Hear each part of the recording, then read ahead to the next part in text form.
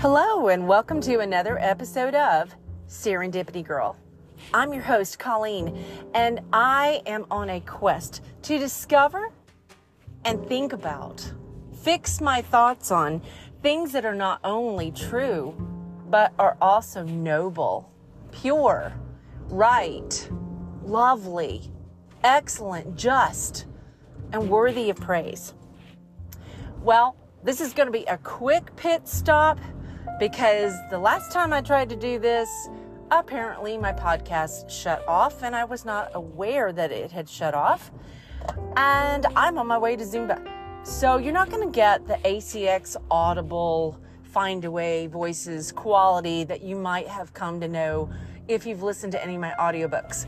But I'm so excited about this message that I want to get it out to you now. So thanks for bearing with me on remote location, that is. So it's fall. I'm so excited. I don't know if it's fall where you live. Now, most of my listeners are not only in the United States, but also in the United Kingdom and in Germany and in Canada. And I believe it's fall where you guys are. But if you're in a country that I don't yet know that you're listening from, please, all of you, if you haven't joined my Facebook group, go to Facebook and join the Serendipity Girl podcast lovers group and let me know, what country are you listening from? Send a picture. What does it look like outside for you? Here, it's a beautiful fall day. It's 72 degrees. Where we live, it's been in the 80s and it just came down from the 90s just a few weeks ago. So we get quite excited when there's a little nip in the air, but it may be snowing already for some of you, depending on where you live. And although it seems a little early for snow, but you never know. You might be high up in the mountains. But I love to know where my listeners are from. I love to hear from listeners. I don't want to make this just me talking all the time, which is basically a podcast. But I like to hear what you guys are thinking, what's resonating with you. So it's fall. And for me, that means we're going to be going up into the foothills.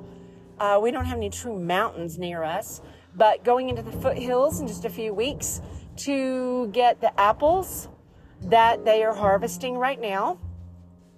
And it'll be apple everything. Apple pie. I made an apple cake once. It was really good. I need to find that recipe. I love hot apple cider, but I found a recipe online by an Indian chef. The website is curry.in, curry as in curry.in, and she actually has a recipe where you can make your own apple cider using some of those apples that maybe you bought at the store or at the orchard if you went apple picking or whatever. But it might be a little bit healthier because you can control how much sweetener is in it. I know that she recommends brown sugar, or you can use coconut sugar. I think honey would be good.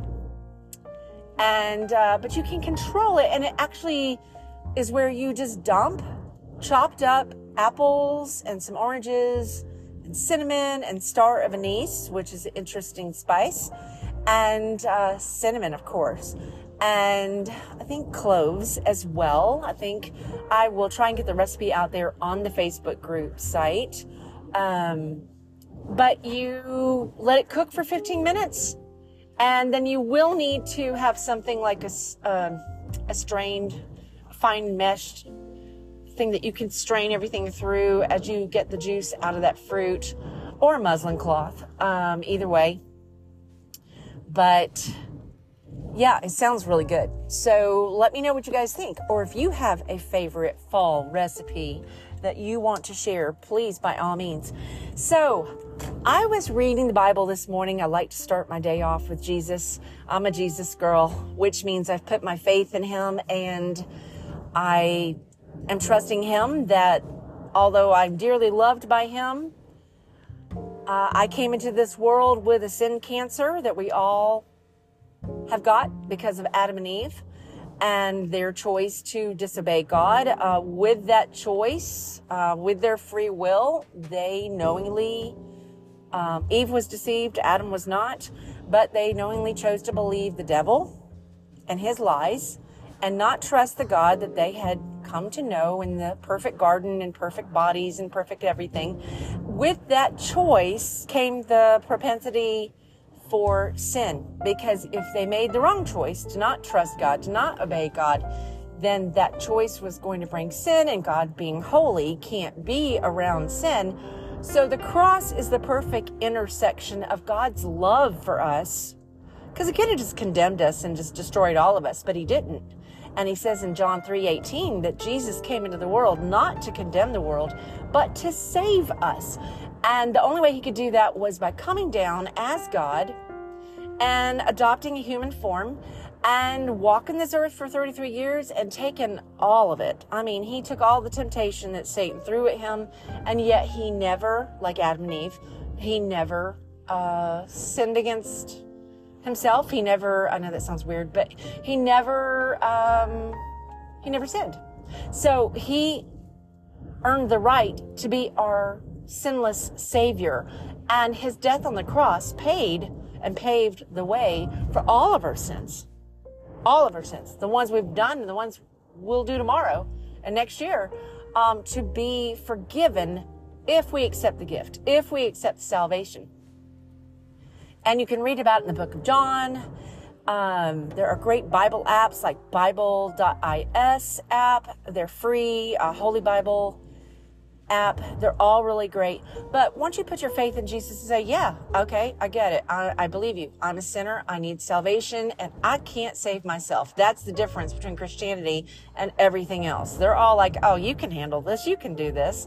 Or better yet, you can just think that you're God, and, once you realize that you're really divine, well, then you'll just stop acting like this worse version of yourself. Nice try, but that's a big fat lie that Satan is peddling, and it sounds really great. It appeals to our pride. But once you let your pride go and say, yeah, I need you. I need help. I can't do this. But once you put your faith in Jesus, what I read this morning was so cool, and there was something new I saw. Do you know that when you're carrying heavy burdens, like we all tend to do, Jesus says in Matthew 11, verse 28, come to me and lay those burdens down, and I will give you rest. And then he says, I will give you rest for your soul. For your soul. Take my burden, which is light. And we think of a burden as being heavy, and typically it is. But he says, another definition of burden is responsibility. He does give us a burden, but it's a light one. It's one that we can carry.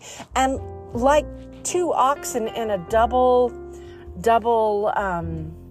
harness together, a yoke, He does this life with us. He doesn't ask us to do anything on our own.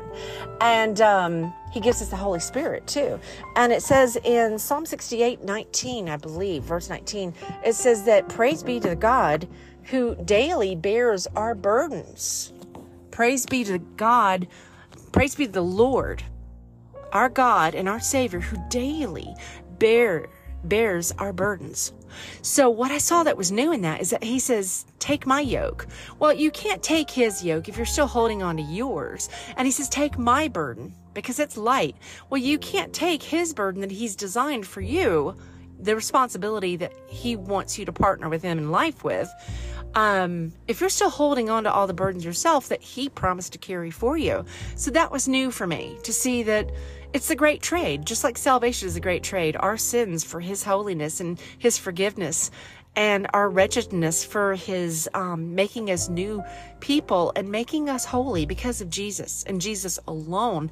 But in this trade, we give him our burdens and all of our problems every day. We just give them to him. And then we take his yoke and we say, Lord, what are we doing today?